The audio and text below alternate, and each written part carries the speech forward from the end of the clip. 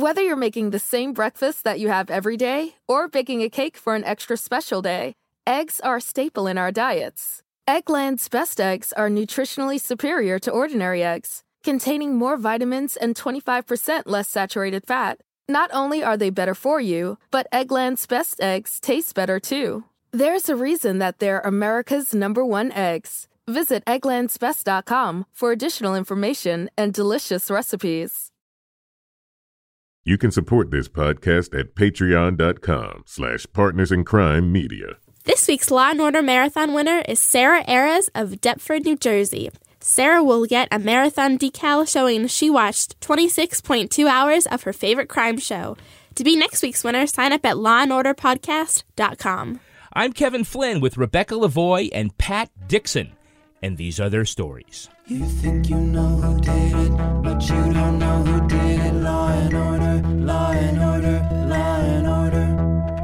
It's no ordinary police procedural, baby. It's the FNOG of police procedurals, baby. Law and order, law and order, law and order, law and order. These are their stories, these are their stories.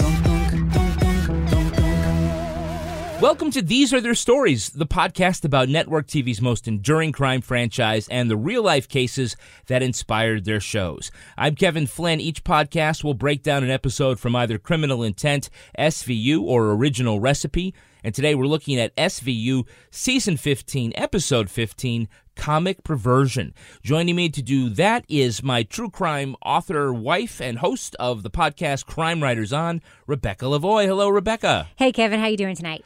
You sound like you're warming up the crowd. Well, you know, I was going to make like a rape whistle joke because of this episode, but I'm like, you haven't given the disclaimer yet, so I feel weird about that. So we'll keep our trigger warning in our pocket just for now. Exactly. And rounding out our panel is our very special guest from the New York City Crime Report, Pat Dixon. Hello, Pat. Hey. Hey. How are you, Kevin? Good. You've been doing your podcast now for about 6 years. And Yep, that's right. Essentially, you look at the newspapers and the Big Apple and look at the crime pages and talk about the unusual and sometimes funny cases that are there. What was the inspiration? Well, I mean, I started talking about news stories that I was reading in the New York Post and the Daily News, and I would see people out and, you know, I'd have these conversations. Nobody knew what I was talking about. Nobody had heard of Maxim Gelman, the spree killer, and stuff like that, even though he created quite a sensation here. So I thought maybe this was something that was kind of underserved as a topic, and maybe I could bring something out in it.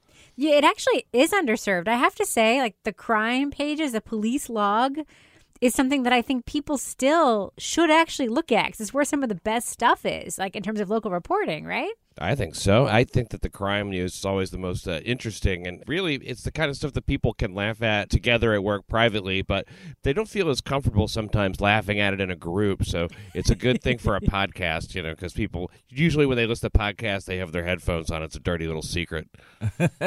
Well, I mean, I definitely think that, you know, with probably the exception of London, New York has like the most robust tabloid infrastructure in the world, and so if they get a really good crime story, or at least one that makes like for a great pun in a headline, they'll just go for it, right? You said a mouthful. I think we must be the capital for stand-up comedy and the capital for tabloid crime reporting. And the Post and the Daily News, it's kind of what it's down to now, but they don't get any better than that. I mean, the Post, if you recall the classic headline, headless body and topless bar. Yes. Yeah.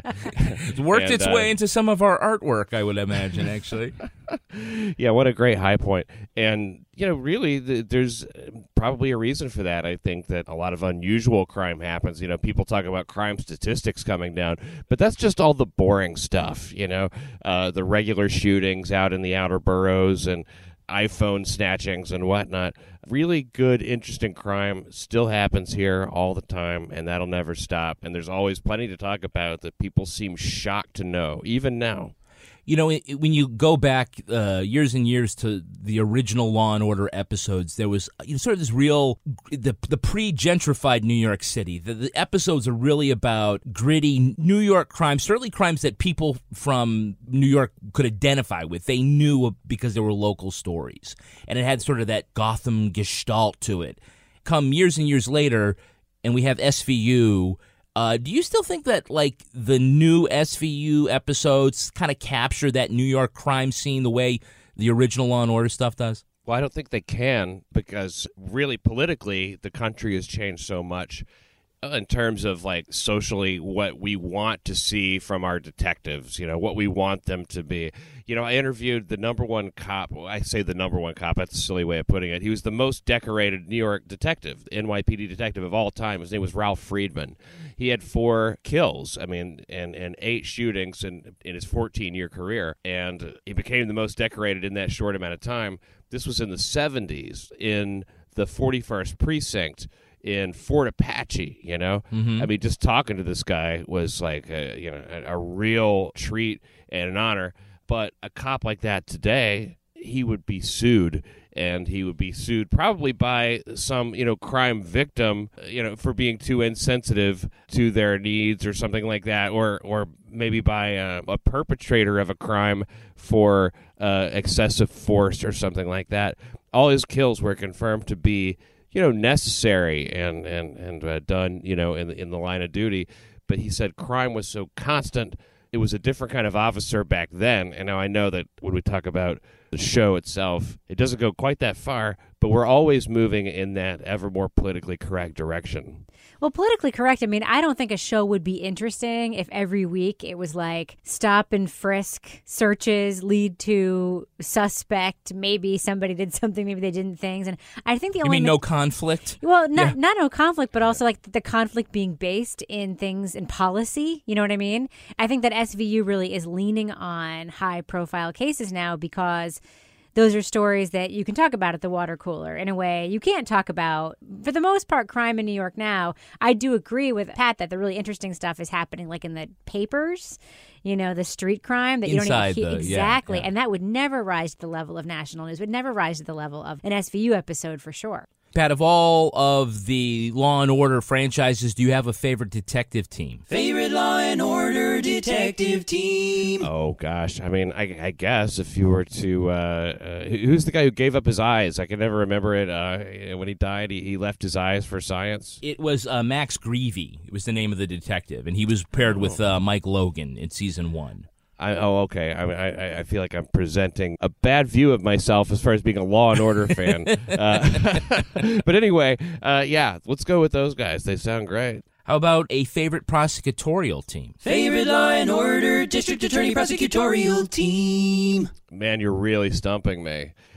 These shows were only on for 30 years or so, right? So, Yeah, just, you might have missed them. I really couldn't say. No worries. What about you? Well, we don't have to answer because it's our You know what, show. No, Kevin? I'm just kidding. You know what, Kevin? I have answered this question many times. I've given different iterations of my response. What is your favorite Law and Order detective team? The guy and the girl. All right, what is your favorite Law and Order prosecutorial team? The guy and the girl. There was never a guy and a girl detective I team. know. No, I there call was. bullshit. I'll talk to you later. Oh, about Danny and Stabler? that. Yeah. That's not a real detective team. I feel so much better now. Yeah, you weren't pinned into a corner.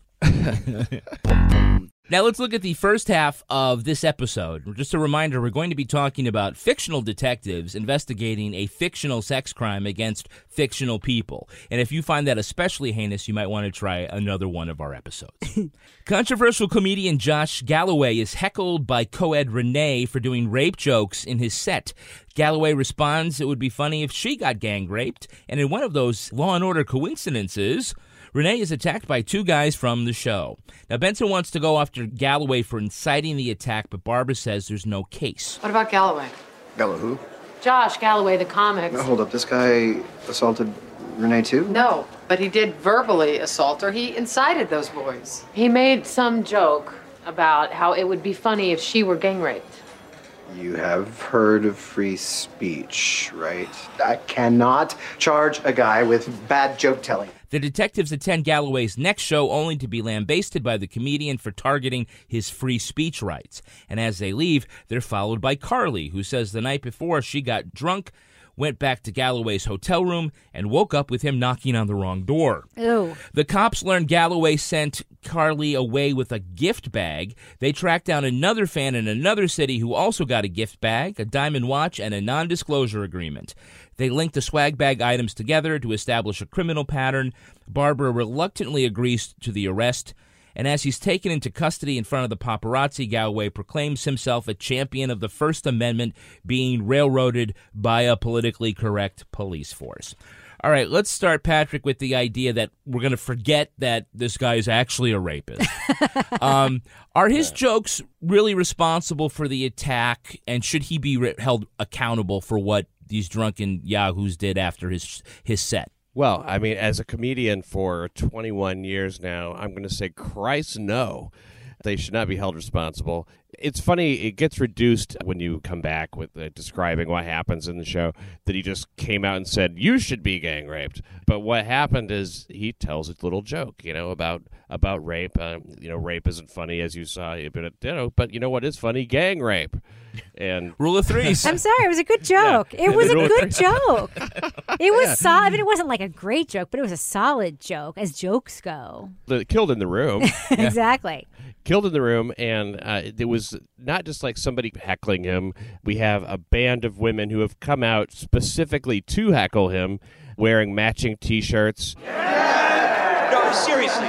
There are some upsides to getting raped. Rape is no joke. Rape is no joke. Oh, right, guys? I mean, if you, okay. It's really deplorable, I think, to come out just to wreck somebody's show wearing matching T-shirts in order to do it. And keep in mind, at this time, he hasn't even been accused of rape. I would say no. I would say his jokes are not responsible. I will say, the show, just as a side, happens in the Comic Strip Live, a club that I've performed at many times. So it's really fun to see this happening on the home turf. Yeah, where is this college campus that the student union is actually? Is that in Soho? Where is that? It wasn't Hudson. Yeah. It wasn't Hudson. It was for once. I think it maybe something in like the NYU sort of neighbor. I don't know. That doesn't matter. The Comic Strip Live is on the Upper East Side. It's 82nd and 2nd. Yeah, there are no college. There's no colleges up. It's not Cooper Union. It's not. No, there's nothing up there. Oh, it's TSU, Total Slut University. Yes, exactly. Yeah. Exactly. Well, I will say that. As protest groups go on college campuses against sexual assault, which, by the way, in a real world scenario, like, good for those kids who were like protesting. The place to protest it is outside. It really is. I mean, you can come in, you can do your thing, but like, this guy's allegedly like really famous, right? At this point in the episode. He's good. Well. He's good at his job. Like, everybody who's ever seen an episode of even Seinfeld knows the place to not heckle a comedian who's really good at his job is actually in the space where he's doing his job. Especially, catch him at the deli when he's not expecting it. I have to say, the thing that I really felt like he missed out on was like the dumbness of the name of this group, STAR, Students Against Rape. I mean, come on. It was bad. It was the whole thing about it was just, I am the one who's constantly raising my feminist tackles on this show, as you know. Mm-hmm. I really felt like I wanted to give these girls a talking to. And I know that does not sound like the right thing to say, but that's how I felt. I'm like, you guys are doing that. You're going about this all wrong. You're going about it wrong. I could tell immediately when I saw that girl with blonde hair and the glasses, like short blonde hair and glasses, I was like, she's going to not like this. She's going to have a problem. The casting call was for girl who looks like an annoying college feminist. Which, by the way, the word feminist is used again as a pejorative in this episode. Like, he talked about like statistics being inaccurate. It's actually not what the word feminist means. And like the show lets that go in a way that I just didn't really appreciate. But whatever. Go ahead, Kevin. Well, they're not trying to solve all the world's problems in this one. I'll just point that out.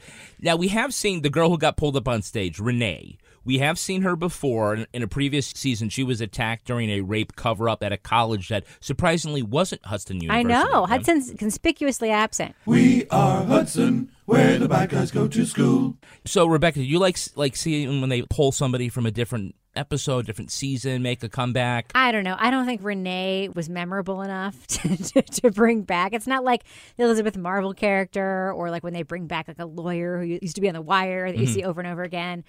I don't know. I mean, the only time I think they should bring a victim back is when it's like a serial killer / rapist, whatever case. I'm not sure that character was brought back for a good enough reason for it to have been a returning character in this episode. Pat Galloway tells the cops, hey, come to my show. I basically promise that I won't heckle you. Did you think that was, like, should anybody have thought that was a good idea to begin with? I mean, this is a guy who, when the cops show up, he's naked or wearing a robe, and then gets out of the robe, basically takes off all his clothes, and treats the cops as if they're a couple of jackasses, which they may be. But he's filled with a lot of ego, and so he thinks, "Oh, this will be great." Rape is not funny. Gang rape is funny. Rule of threes. You get it? No, of course not. He just is always challenging authority, and it's funny to me the way they depict comedians that way, having just no sense of boundaries, no sense of decency. I mean, like I said, germ of truth and all that stuff. And, Jonathan Silverman does an amazing job playing this comic to the hilt. That's what I wanted to ask is, sometimes an actor has to play an athlete, and if they can't throw a ball and not look like a girl, then it sort of show's over. Okay, now that was sexist. Okay, I'll take it. That was sexist.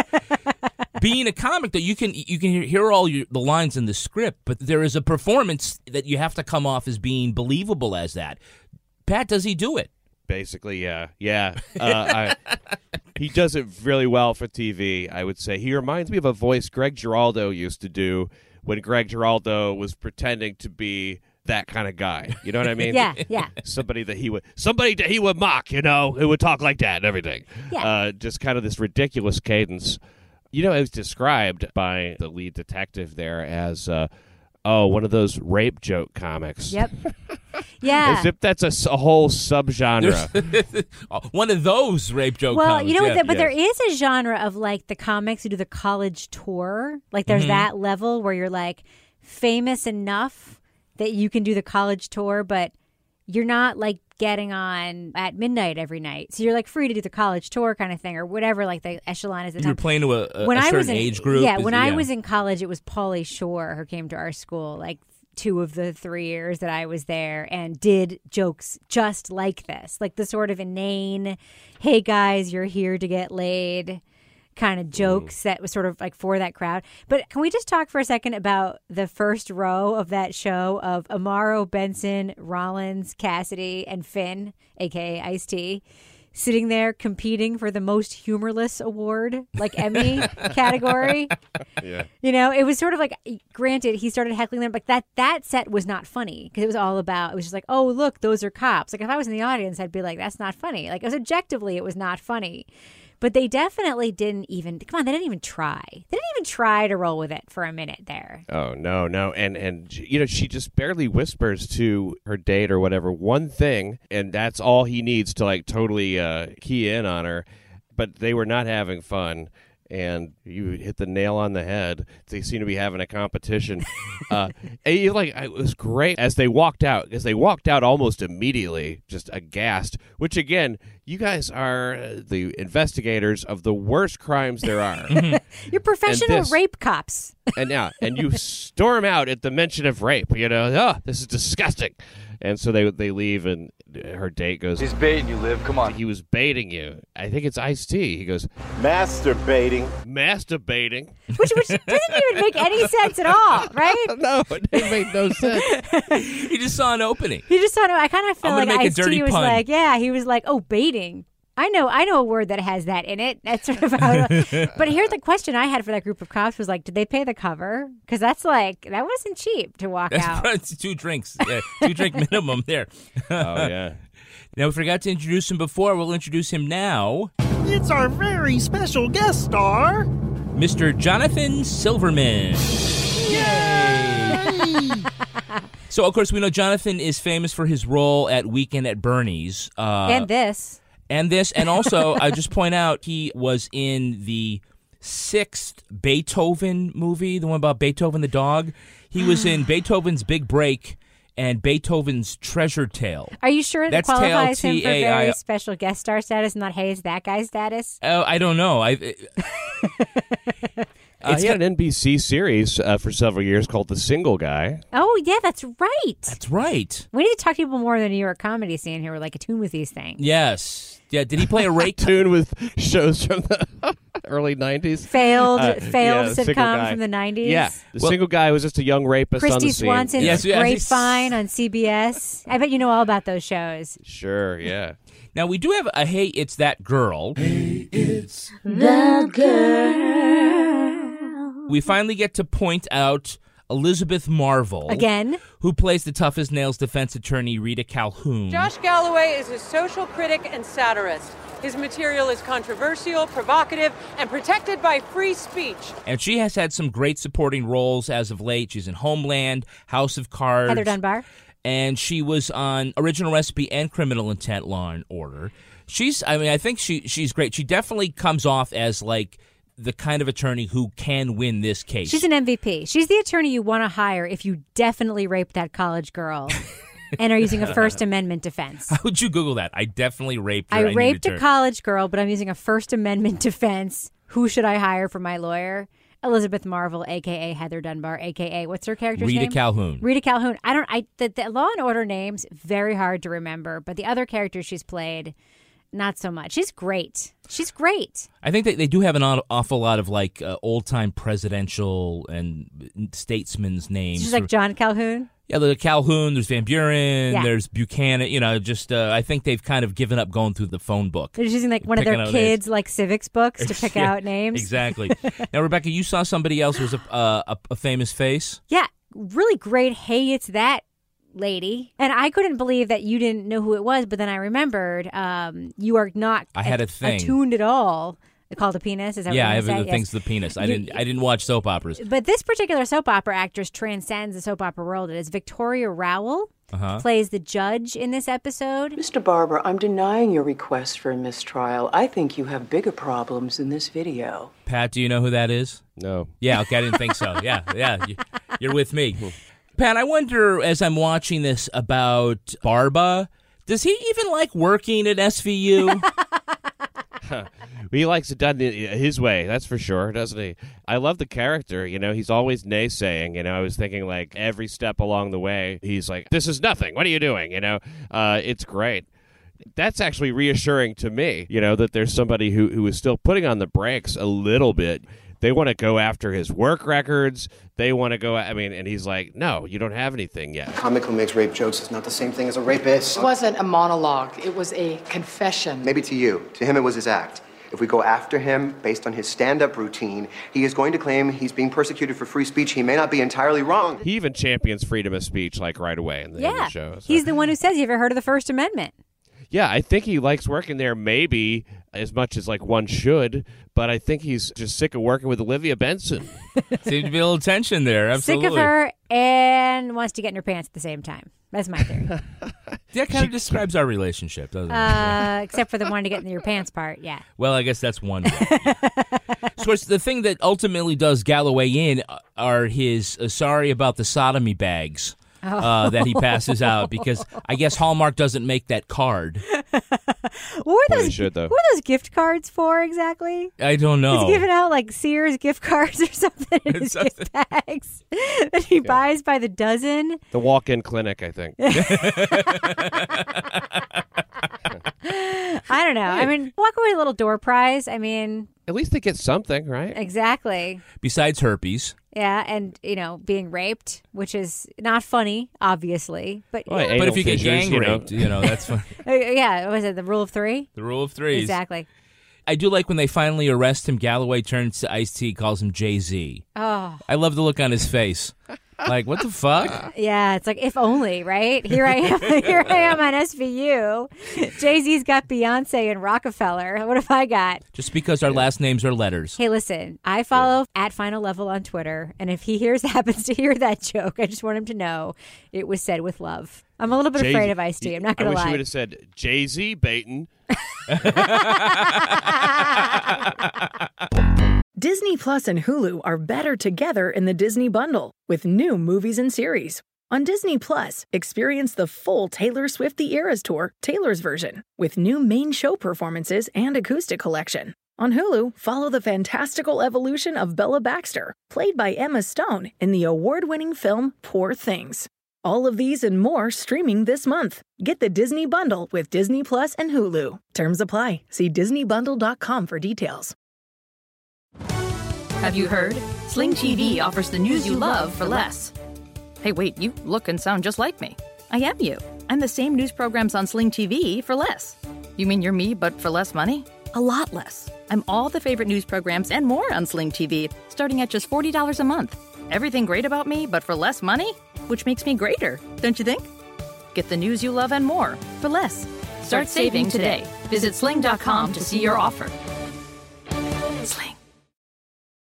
Whether you're making the same breakfast that you have every day or baking a cake for an extra special day, eggs are a staple in our diets. Eggland's Best Eggs are nutritionally superior to ordinary eggs, containing more vitamins and 25% less saturated fat. Not only are they better for you, but Eggland's Best Eggs taste better too. There's a reason that they're America's #1 eggs. Visit egglandsbest.com for additional information and delicious recipes. When you support us at Patreon at just $5, you will get exclusive content, like the Toby Balls Deep Dive Book Club, Laura's Rage Walk, the Crime Writers on After Show, and Married with Podcast with Rebecca and me. Start getting your exclusive perks for just $5. Join our own elite squad at patreon.com/Partners in Crime Media. That's patreon.com/Partners in Crime Media. All right, now take a look at the second half of the episode. Barbara can't introduce evidence of Galloway's past bad deeds, so Carly is the only witness. On cross, Calhoun rips her as a drunken, obsessed fan looking for a payout. In other words, it's the Bill Cosby defense. Galloway finds a video of Carly drunk and flashing him at the show, further undercutting her reliability.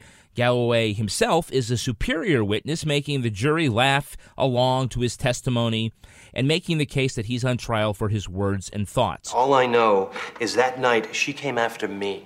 Has that ever happened to you before? I'm a celebrity. Some women find that attractive. Maybe most do. Plus, I'm very funny. That is a real 1-2 punch, and you're good looking. Ah, thanks, buddy. You are not so bad yourself, but I don't swing that way. No? So you only have anal sex with women? Objection. With his case tanking, Barbara is furious at Benson for pursuing this case in the first place. Fearing that he'll walk, Renee sets up a trap for Galloway. While wearing glasses with a hidden camera in them, she tapes the comedian trying to rape her in his hotel room. Barbara uses the video to make a deal, putting Galloway on the sex registry. Carly is thrilled that she can begin pursuing that civil case against the comedian, and Barbara dresses down Benson, telling her to never bring him a case like that again. Okay, so Carly is a very unreliable witness and an imperfect victim. As an audience, Pat, do you think we are supposed to be rooting for her? I don't think we are. I think we're supposed to be more rooting against the comic. The damage is done with her as it is, you know. She caught her unexpected backdoor visitor, and there's nothing she could do about that now. I'd like to point out at this time that comedians who do rape people, and I can think of only two that are sort of like known for it, that's Bill Cosby and Vince Champ. Have you ever heard of Vince Champ? No. Well, Vince Champ is a convicted comedian rapist, and he had a very clean act, as does Cosby, you know. They don't have these kind of like, yeah, we're going to come out and rape you kind of that's ironic, acts, you know? right? Well, you would think, right? But at the same time, it doesn't make any sense for somebody who's actually a rapist to go, I'm a rapist. You know? Raping's great. It's funny. So the way they painted the guy here is a little inaccurate in terms of somebody who might actually rape somebody. Vince Champ, by the way, sentenced to I think he was sentenced to 15 years. Wow. For rape. And I remember when he got his sentence, the judge told him, you know, you're sentenced to 15 years, and do you have anything to say? And he said, yeah, give me a light at 12. Oh. He said, like, it's good rule of threes, right? 15 is divided by... So here's the thing. So Carly is not sympathetic initially, right? Right. But then I think that as an audience, we're supposed to think, you know what? Even super shitty mean girls, like, can get raped and we feel bad for them. And then through the episode, we see Carly and Renee kind of bond and sort of get together. And then Renee does her little... stupid dumbass, like, what the hell were you thinking, girl, sting operation. And then you actually do feel a little bit bad for Carly, so this is what happened to her. Mm-hmm. And then she ruins it at the end by being like, can I do the civil suit now? This is one of those ones where I'm like, SVU, get your fucking act together when it comes to, like, portraying victims. I mean, I do think it's fine to portray victims as ambiguous because, yeah, really crappy people also are victims of crimes, right? Right. But I think when you're trying to tell, like, a larger, like, moral story, to do that, I just think that it sort of, like, undercuts whatever it is that they're trying to do with, like, the whole rape culture thing. I don't know. Go one way or go the other way. I don't think they do a good job of ambiguous on this show. I just don't. I was stunned with how quickly the detectives bit on the suggestion that they should go after him for inciting the guys in the original two, because it's Renee, I guess, isn't it, who comes forward and says, you know what, they wouldn't have done it if it wasn't for this comedian. I want you to go after him because he incited them to do it. And they're like, okay, you know what, great idea. No, just arrest the two guys, the ones who literally attacked her. Yeah. The one I gave you their names. Yes. They live which they didn't even arrest. She didn't even arrest them. I think they just brought him into question. They want this guy who incited them. Right. But they actually committed a legit crime, like actually mugging and, like, holding her. I don't know. The whole thing was very crazy. They could have gotten them for unlawful imprisonment, forcible touching. Yes. All that stuff's illegal. We were just screwing around. You know, he whistle clearly theft. reached the crime logs. Yeah. Rape, whistle theft. Yeah. By the way, and this is why I was making the joke earlier, and I shouldn't, because I know that it's a thing. But the fact that she literally went to blow her whistle, I just thought it was like a weird, funny little comedic. I was wondering when she was going to pull it out. It was like, here she is, this victim, this activist. She's walking around the corner by herself in front of two guys. She should have the mace, like, already primed, right? She should be walking with another person. Yeah. I mean, come on. Now, Pat, how much of Galloway's argument do you think is true that the only reason they went after him in the first place was because of his words and his act? Zero. They'll go after anybody that a woman says rape them, so I don't think that it would have come out necessarily had he not invited the fucking police to his show and then basically confessed. He goes, we got so hammered, I don't know what happened. Is that rape? And that wasn't funny. Rape? That wasn't funny. Let me get a professional opinion. Is that rape? That was it is? That was the part where I was like, that's actually not funny either. So you're both confessing and not doing your job at the same time. He's like a really bad Bond villain where he invites them in and, like, tells him the whole plan, right? He's like, Yeah, I'm pretty sure he was actually arrested because of her, you know, swelling and bruising and signs of assault. I'm pretty sure that was the reason why Barba actually agreed to prosecute the case. You know, but true. However, you know, in some kind of sense, they would not have even known about it had she reported it. Not right away. She didn't report it until they had seen him perform about it at a show. So it's this weird kind of meta level of, like, comedy, you know, where he really is, like, shooting himself in the foot and causing himself to be arrested and causing himself all this trouble, and at the same time talking about how he's being harassed. They did go after him with a lot of gusto, though. I guess figuring it would be a high-profile thing. Maybe that's what the boss is so mad about. Well, there is this awesome scene where Barbara, like, kicks somebody out of the room so he can have it out with Benson. He says this is about her ego. What did you just say? He just took over the squad. You want to take a big name down, show everyone there's no special treatment under Sergeant Benson's watch. You know that that's not me. You have had a really tough year. You're going through a lot. So which is it? I'm driven by my ego or my judgment is impaired? Actually, my judgment is impaired. I never should have let you convince me to take this case. Is Barba upset because it's a case he can't win, or is he upset because he thinks this is a misapplication of the law? Neither. Here's why he's upset. Barbara is upset because he is in love with Benson, And because no, Jesus Christ. I'm telling you, this is all going to come to bear later, and you're going to be like, "Oh, you were totally right about this." Because I've watched enough TV to know how this is going to go. The reason he's really upset is because he knows that she's pursuing things that are a result of the trauma that she's recently been through on the show, and that she's overreacting. Earlier in this season, yes, right. and that she's also overreacting, and that she's also trying to like plant her flag as the new like in charge of the division boss lady. And he's basically saying to her, listen, A, you're fucking this up. You are fucking this up.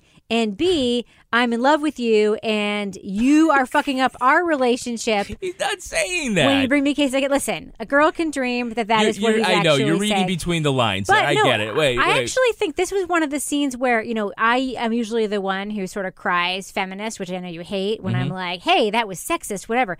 This scene was not sexist. This scene was him saying, like, you know better than to do this job this way. And we've worked together well before, and he literally said, I want to keep working with you. I'm not going to get to keep working with you if you bring me cases like this. This is about you. It's not about the case. And he's not wrong. And it's not the fact that this guy's on trial for rape. It's the way that they got him. That's the problem. So it's the misapplication of the law. Pat, what about you? Do you think, is Barbara just mad because he's in a stinker of a case that he's probably going to lose? Or is he just still upset because he got talked into something that he knew he shouldn't have pursued? I think that as a man, he thinks all this shit is kind of dumb. And that's going to be the way a man will generally come off. Take the detective that she's working with, the really good-looking, kind of like younger detective there, who's Rollins? so like, I guess, yeah. Who's the guy or the girl? The guy. Amaro. Oh, Amaro, yes. Yeah, the one. The super sexist one who's like, what does he have, daughters and a mother? God forbid somebody have daughters and also have a sense of humor, like that guy.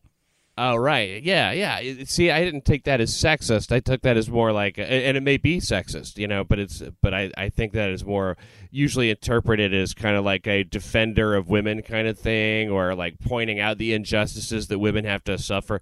Kind of a social justice warrior type. And I think that, like, generally speaking, if a guy doesn't adopt that kind of point of view, which, Barbara hasn't, a lot of times people will say, oh, yeah, he's part of the problem. That's a symptom of the patriarchy. He doesn't see the rape as such a big issue. He's like, so what? And it takes more to convince him. When in reality, I agree with Rebecca, not about the being in love thing. That's nonsense. But no, it's not. Yeah. She's not even straight, is she? She plays. That's a lesbian character, isn't it? Not. She's totally. She was dating Cassidy in this episode. She doesn't. Yeah, but then when he calls, she declines because she's starting to figure out, I don't really like men. Oh God! Yeah, you're reading too much. It is. My God, there's so much extra contextual things going on here. I love it. I love everything about that. This would be a great pop-up video episode. You could have all these different theories popping up on the screen. So I'm wondering if a true sexual assault victim would go undercover wearing spy glasses. Nope. Trying to Nope. No? Next question. That's it? That was the most bullshittiest bullshit part of this episode. And the fact that he had just seen her, in this universe, of course, the trial happens like 4 days after the crime, which we know is total bullshit. It happened like 2 years later. He had just seen her, and like her disguise is literally a pair of glasses. And that was just the whole thing. And the fact that she also told Benson what she was going to do, and Benson was like, don't do that. And then she did. The whole thing was absurd. But then she got really good tape. So good for her, on the other hand. She right? framed it up pretty well, she considering did. they were... It was high def. She must have paid like a pretty penny for those spy glasses. Yeah, you got audio and everything. And it was kind of an uncomfortable scene. Like, it kind of explicit. It was. He was very rough. He was completely different than we'd seen him. Really, it goes to the predictability of this character that he was on trial for rape that day. Well, let's see. We're awaiting a verdict here. I need to unwind. I really need to rape a chick tonight. Yeah, like, hardcore. This trial is really cutting into my rape time. Oh, God, yes. Yes, the fact that would be the first thing that he goes to, he sees her in the bar and he's like, this seat's free. That should be the opposite. Because he's got a great lawyer, right? Mm-hmm. Elizabeth Marvel / Calhoun did like a blistering cross-examination of the accuser, and then that night he goes out and it's not good. It's not. He's a bad client. Yeah, he's bad. He's bad on trial too. I've never seen somebody offer so much additional context and information about their philosophy of rape. Sodomy. Ooh, bad word. Last time I checked, it's not illegal in the state of New York. You heard the Emmy's testimony. Carly suffered bruising, swelling, tearing. So did I. Funny thing about sex is, you could be having so much fun that you don't even notice what's going on until the next day. I bet you've been there, bruised that. Am I right? Order! You know what I'm talking about. I kind of felt like the jury was sort of with him at first. I mean, like, they find it so charming when he's like, which is another nonsensical thing now. I mean, there's a jury full of women and they're giggling at this, like, creep asshole, the worst, scum, just the way he expresses himself and everything, and as he's talking, and then he loses them even. Yeah. By saying like, hey, well, there's a certain thing about dominance, that people don't want to. Don't use the word dominance in your own defense in a rape trial. It's just a pro tip. I thought he was better at reading the room. Rebecca, I'm stuffed. With what? Blue Apron. Oh my God! Literally. We just finished. We literally just ate some spaghetti bolognese. It was amazing. 12 minutes ago that we made from Blue Apron. So for less than $10 a meal, Blue Apron delivers delicious quality food from over 150 local farms, fisheries, and ranchers across the country right to your door. Fun to cook. Always taste fresh. A lot of fun to cook. Yeah, no kidding. Cook for your family, or better yet, kick the kids out, give them a bowl of cereal, invite some friends over, cook for them, look like Julia Child. You know what some of the meals are? What? Coming up this month, we'll look for spinach and fresh mozzarella pizza with olives, bell peppers, and ricotta salata. I'm going to eat that. Sweet and sour salmon with bok choy, carrot, and ginger fried rice. I'm going to snarf that. Parmesan crusted chicken with creamy fettuccine and roasted broccoli. I'm going to eat the hell out of that. I think we ate that one already. And baby broccoli and fontina paninis with hard-boiled egg and arugula salad. Sounds pretty good. So check out this week's menu and get your first 3 meals for free with free shipping by going to blueapron.com/order. You will love how good it tastes and feels to create incredible home-cooked meals with Blue Apron. So don't wait. That's blueapron.com/order. Blue Apron. Really, it's a better way to cook. All right, let's take a look at the real-life story that inspired this episode. It's time for Ripped from the Headlines. You think you know who did it. You think you know who did it. But you don't know who did it. You don't know who did it. Ripped from the headlines. Although not based on a crime, this episode takes its dramatic cues from 2 celebrity controversies.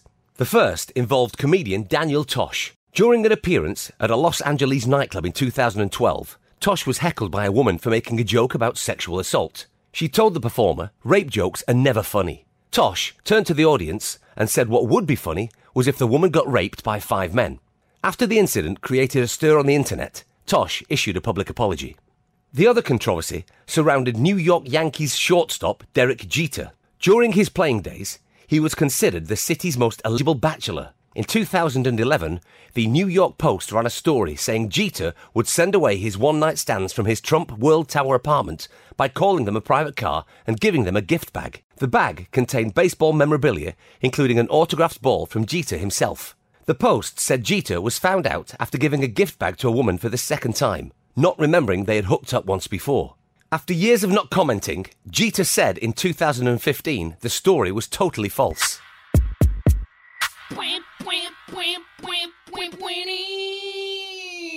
Now, before we get to Tosh, Pat, I just want to know, did Mets fans enjoy this Jeter story as much as us Red Sox fans did? I'm sure they did. What man would not enjoy that story? The idea that you lay so many women that you hand out gift bags. Yeah. I've got a stash. Yeah, and that you have that kind of dough, too, that you could be, oh, yeah, there's a gift card in there, there's some other stuff, that you have merchandise. I can't afford to give away my merchandise. You know what I mean? You had a cup in there, like the mug and everything. Totally. Yeah, this is quality stuff. I'll tell you, you say Red Sox fans loved it as if it's a knock on Jeter. I completely disagree. I remember reading this story and thinking good for him, right? To plan ahead. Well, here's the thing. Let's talk about the fact that he prepared for that, right? Like, he's like, this so is... you actually believe the swag bag story. You think it's real. I totally believe it, and I love the way that it broke. And if I remember correctly, she wasn't mad about it. She thought it was sort of like, oh, this is funny. Like, I'm getting a second one of these swag bags. Pat, do you believe the swag bag story? I'd like to, because I think it's not only a great tribute to his prowess, but it's also a great tribute to how tone deaf a guy can be. Yeah. 'Cause I can't think of any women who would really. I'm surprised to hear you say that, but the woman wasn't mad. But even getting one the first time, yeah, you know, I think think of how much it would lower the value of a signed ball too. Where exactly did you get this ball signed, Mr. Smith? What's the provenance? That's right. Yeah, there's 100,000 of these out there. Well, let's talk about Daniel Tosh now. Yes, let's. Comedians attack life's horrors head on. Sure right? they do. It takes the power away from the issue. It makes us understand our relationships to those kinds of things. Is there anything that should be off limits in comedy? Pat, what do you think? No, I don't think so. I do think that comedians should learn to stay within the boundaries of their own skill as a comedian. And that's what so many people don't realize as they do stand-up comedy, that, like, yeah, you're not funny enough to say that, you know? And it just has to be funny enough to make up for saying it. You know, and I have a saying that, you know, a lot of times people say, oh, too soon, you know, and stuff like that. To me, if it's not too soon, it's too late. Right. Well, Tosh's comment came while he was being heckled, and like Michael Richards lost it while being heckled. Pat, you got to tell us, what is it like in that moment when all of a sudden the audience is turning on you that can make a performer crack? Well, Michael Richards is not a very good stand-up, and he certainly was not at fighting weight, I'll say, at the time that he did that. So comedians that are stars, you know, they can show up at a comedy club and make, you know, really a nice little amount of money to just be their famous selves, you know? And then when they go on stage and what they're doing is not necessarily as, like, hilarious and they don't have the command of the crowd and everything that they would like, you know, an audience might kind of turn on them like that. So he was just out of his element, you know, as far as Michael Richards goes. He was not prepared for that. Tosh, I thought, handled it very, very well. He certainly didn't say the kind of things that Richards said. To prevent the audience from turning on you, the main thing is you don't get angry. That's it. You just don't ever get mad. If you don't get mad, you're fine. You can't get mad at the audience. Richards genuinely got mad. He was really angry, and then, you know, you let the audience get to you, they'll never forgive you, and you've lost. You've lost one guy, but if you get angry, you lose everybody. That's right. Everybody, yeah. That's the end. You've done it. There's no recovering from it. If you get mad, and I mean even for just a fleeting moment, I don't know why that is, but you really can't come back. It's like the show's over almost. Well, I think that the comedy set is kind of about, like, it's about sort of trust, right? It's about, like, I like you, you're taking me somewhere. No one's going to get in a car with someone that seems like they might have nefarious intentions, right? Yeah, if you seem really, really mad, you're in a rage. Hey, kid, come look at this puppy. Get in the car. And a lot of times they don't understand exactly what is making you so angry about that, you know? Because, like, it didn't seem like that big of a deal. I didn't really catch it because a lot of times people are yelling things and saying things that the whole crowd doesn't catch. It's not mic'd. And it's way more annoying than they realize, you know, to have to, like, try to do what you're doing and take that kind of disrespect and make the rest of the audience hear it at the same time. I mean, truth be told, comedy can be very fragile, you know? If there's a cough in the room right as you're sort of saying a punchline, even though they physiologically hear it, the cough can take out 35% of the laughter just by being something that was kind of happening at the same time, you know. And it's there's a lot to overcome. Thank you. Stop it. In the best of circumstances, now I'm angry. I just got to know, though, because you've been doing this a long time. Do you have in your back pocket just that one comeback, just in case? Oh, I do, and I'll tell you what it is. Say somebody says a heckle. Do you need me to heckle, or can you just do it? Yeah, give me a heckle. Okay. Yeah. Podcast jokes are never funny. Catch me outside. How about that? Okay. I've heard you say that. It will kill. It will kill every time. Well, that's going to do it for us. We want to thank our guest, Pat Dixon. Pat, where can our listeners follow you online and get all your stuff? Well, I'd love for people to listen to my podcast. They enjoy crime and crime comedy. Go to crimereport.nyc. It's all the jokes that you need to make the headlines from the New York Post and the Daily News all the funnier. So crimereport.nyc, they find everything there about how to get everything else. The New York Post isn't funny. crimereport.nyc, and I'm obviously on Twitter and everything, so they can follow me from everywhere right there. Rebecca, how can our listeners follow you? They can find me on Twitter and Instagram at Reb Lavoie. And you can track me on Twitter at Kevin P. Flynn. You can also tweet to us at Law & Order Pod or follow us on Instagram at These RTR Stories.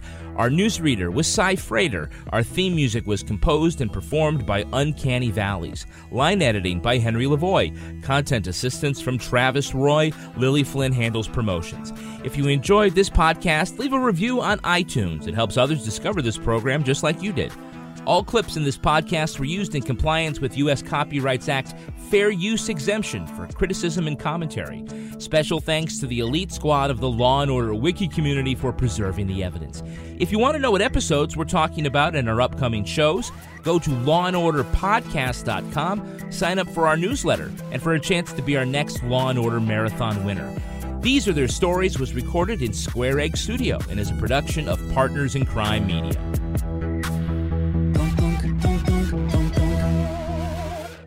Partners in Crime Media. Thanks again to Third Love for sponsoring today's episode. Third Love bras were developed using thousands of real women's measurements and range from sizes AA to G, including signature half-cup sizes. Third Love stands behind their products so much that they're willing to let our listeners try a bra from their 24/7 collection for free. Just pay $2.99 for shipping. Go to thirdlove.com/lawandorder to get started right now. Whether you're making the same breakfast that you have every day or baking a cake for an extra special day, eggs are a staple in our diets. Eggland's Best Eggs are nutritionally superior to ordinary eggs, containing more vitamins and 25% less saturated fat. Not only are they better for you, but Eggland's Best Eggs taste better too. There's a reason that they're America's #1 eggs. Visit egglandsbest.com for additional information and delicious recipes.